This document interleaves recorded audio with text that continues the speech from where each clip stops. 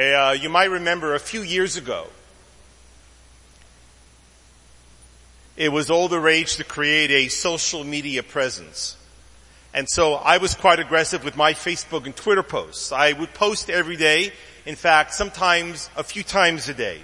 And I had lots of friends. And those friends gave me lots of likes of what I said. And I can't say I know exactly or precisely what led to it, but I did give up. It seemed the whole time very one-dimensional, and now I retweet something every now and then, but I don't post.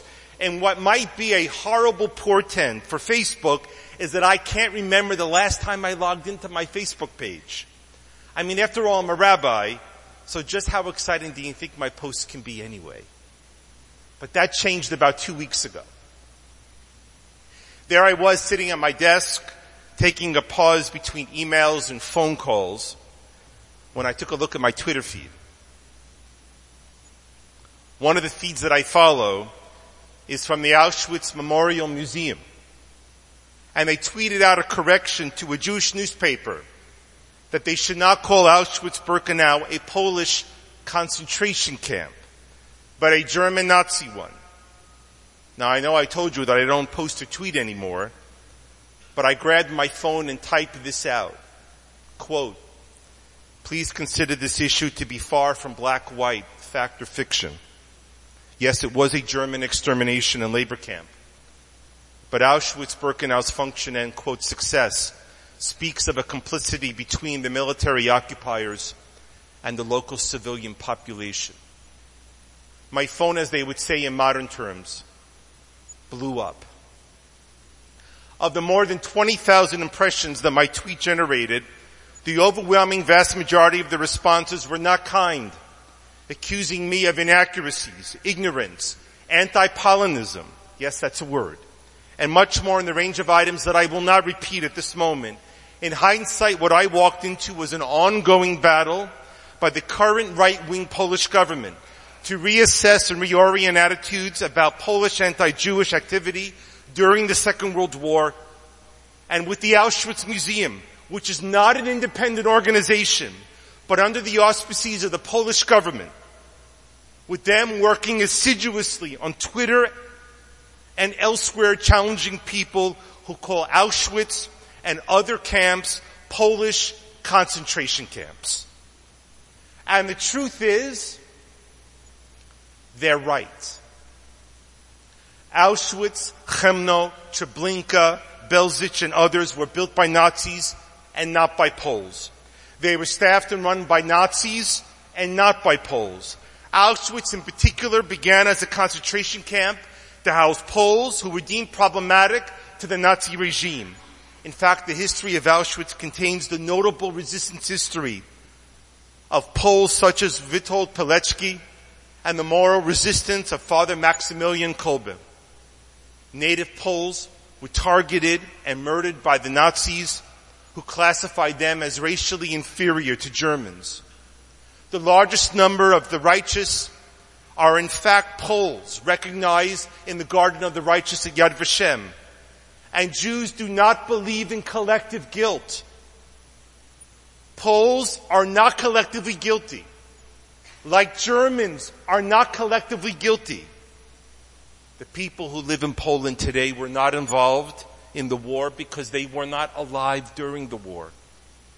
And so this discussion is not about them, but it is about Poland at that time.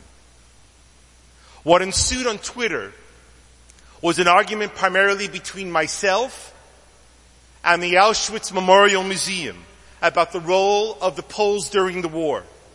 They argued that no Poles were involved in Auschwitz. But the real discussion was on a completely different plane. And that's because they were talking about Auschwitz only. But today Auschwitz is not only a museum and a monument. Auschwitz is the symbol of the Holocaust. And it is here where things got dark and very wrong.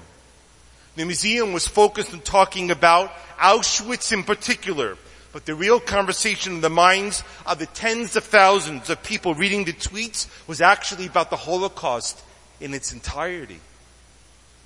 Their denial, the museum's denial of Polish complicity in Auschwitz, which for the record is not definitive, and there is scholarly and biographical material contesting their position, was seen by many as a larger argument about Polish complicity in the Shoah and the Holocaust itself, which is an echoing of the firestorm created by the Polish government's law to make it a crime punishable with up to 3 years in prison of anyone who accuses Poland of working with Nazis to murder Jews. 3 years in prison. As recently as last week, Israel's foreign minister, Yisrael Katz, was excoriated for saying that Poles were accomplices with the Nazis in murdering Jews. Poland protested by canceling its participation in a conference because Israel was also in attendance. And they reiterated that the Polish government had not collaborated with Germans. The problem for them is what accounted for the Polish government during the war was not situated in Poland. It was in London. So permit me a few thoughts. Before the war, Jews were not equal citizens of Poland. They were not Poles. In the mid-1930s, Poland had enacted a number of laws reducing Jewish liberty and autonomy, similar in some ways to the Nuremberg laws. Some Polish leaders, legislators, publicly contemplated the mass resettlement of Jews who lived in Poland to outside of Poland. In other words, just like the Nazis mulled plans to expel Jews to Madagascar and to Palestine, Poland complicated to do the same to get rid of their Jewish problem. According to the Polish historian Jan Grabowski, at least 300,000 Jews were murdered by Poles outside of the camps during the war. And this does not account for the many, many thousands who were bribed and extorted, blackmailed, raped, and abused of Jews who came to them for help. According to Walter Lacour, Poles were involved in the mechanism of Auschwitz. According to Jan Gross, Poles initiated actions against Jews that had left the Waffen-SS in shock. Of Poland's 34 million who lived in the border before the war, 6 million of those who lived in those borders were murdered by Nazis. Half of them were Jews, which is to say that the kill rate for a non-Jewish Pole was 7%. But for the Jews, it was 90. 9 out of 10 Jews who lived in Poland in 1939 did not survive that war. And in the final round of Twitter tweets between me and the museum, which are all online if you wish to see, I posted a lengthy reply to their criticism and comments with references and footnotes, was them telling me, because I don't read Polish, that I cannot have an accurate picture of the history of the Shoah or Poland. The problem is that there are historians who do read Polish, and the story that they tell about Poland and the Shoah is far more complicated than what the Auschwitz Memorial Museum talks about. Because there is something beyond history. And we know it is that thing that Jews carry within themselves. So permit me on this morning to reference something that is near and dear to us. As we are celebrating the dedication of an Haftorah scroll inspired by the love of our Chazan and supported by the contributions and efforts of this beautiful congregation, it was envisioned to bring the same beauty and sanctity that the Torah has to the Haftorah readings. For the uninitiated, the Torah readings are from the scroll that contains the 5 books of Moses. The Haftarah, not Haftorah as it is said in Yiddish, but Haftarah, are a series of weekly readings from which the writings of the other books of the Bible are read, but not from the Torah itself. And why do we do this? Because 2,100 years ago, when the Greeks invaded the land of Israel, in order to suppress Jewish identity, they prohibited the reading of the Torah publicly. And the Jews then began to scour the other biblical books for messages that echoed the message the Torah would have had for that day. And they read them publicly instead. In time, the invading Greeks disappeared into history. But the reading of the Haftorah did not. Today we freely read the Torah. But we still read the Haftarah as well, and the question is, why do we? Maybe it should have been a one-time measure where once the problem was gone, it should have been gone too. But the Jews, with a passion that can only be as something described as near divine, the Jews are commanded both by God and by those who have come before us to do one thing above all others. Lo tishkach, you shall not forget. Which is not a command to write history.